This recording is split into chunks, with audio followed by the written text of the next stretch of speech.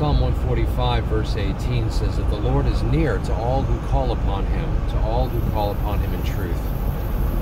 It's possible that you this morning, or whenever you're watching this or listening, might think that maybe you've gone too far beyond the boundary. Maybe you have backslidden in such a way as you think you're sort of outside of God's interest, is no longer wanting you back and that kind of a thing. Or maybe you've sinned in such a way as you think that that he no longer has grace enough to cover you.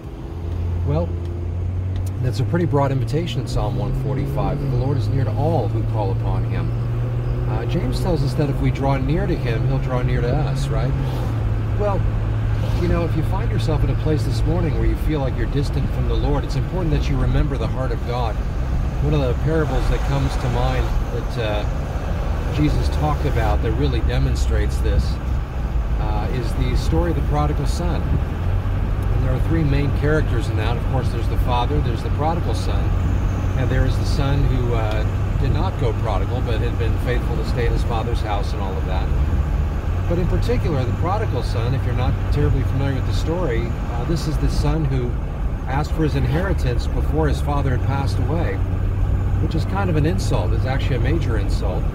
But the father graciously gave that son his inheritance, and then his son went off and spent it all on prodigal living, and you know, all that might entail, just blowing it on whatever he wanted to do and all those kinds of things. And no doubt he dishonored the father's name throughout the course of his misadventures and that.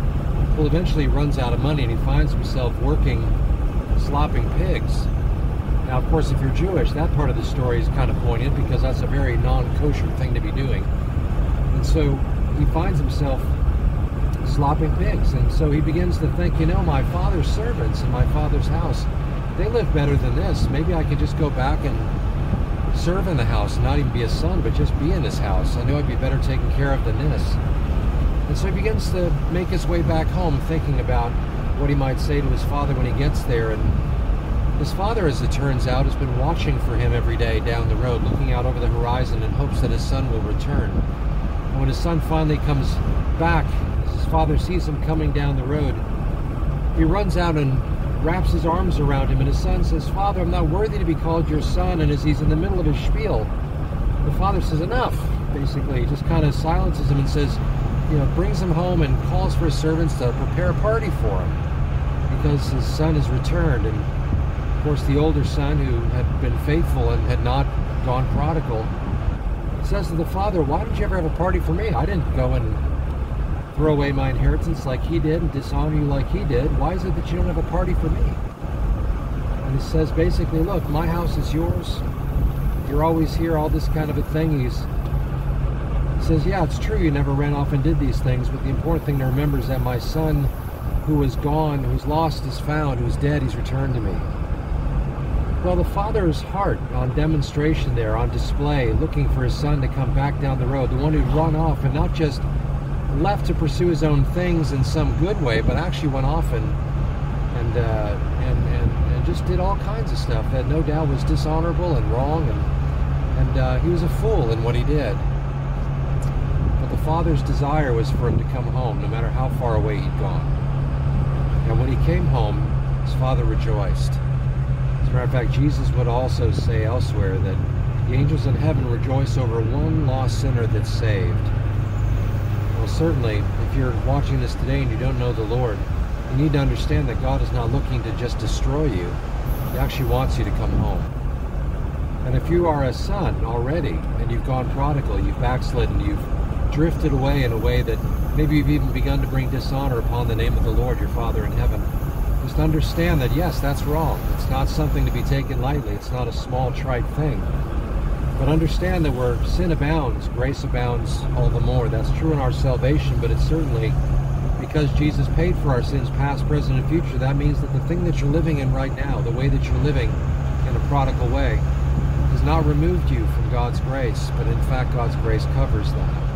And he invites you to come home and to dwell with him and to live in such a way where you're living in close proximity to him, where you're walking close by his side and not wandering off.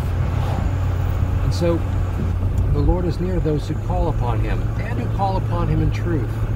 We don't just come to him on our own terms. We have to acknowledge that we've done wrong. We acknowledge that we're not worthy of such a thing. And certainly if we understand our sin, or we understand the condition we might be in right now if we're in a prodigal lifestyle, certainly that shouldn't be very hard to acknowledge. But know this, that when we come to God on His terms, we recognize that it's by His grace that we're saved, and even by His grace we're sustained.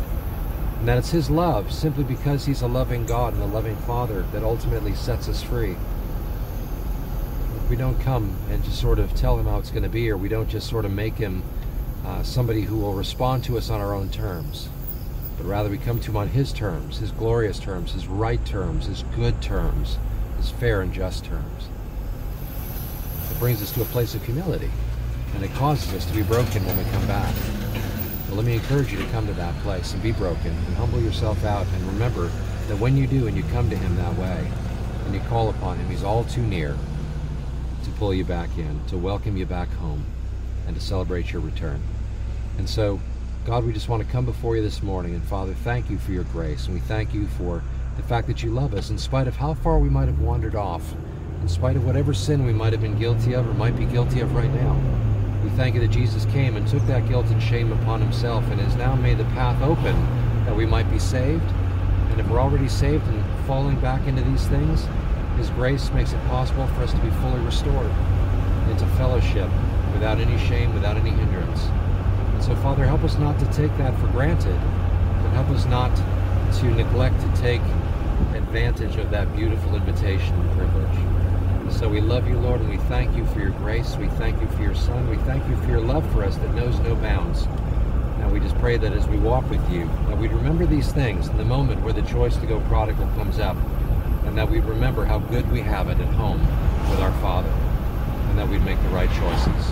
So thank you, Father. We ask all this in Jesus' name.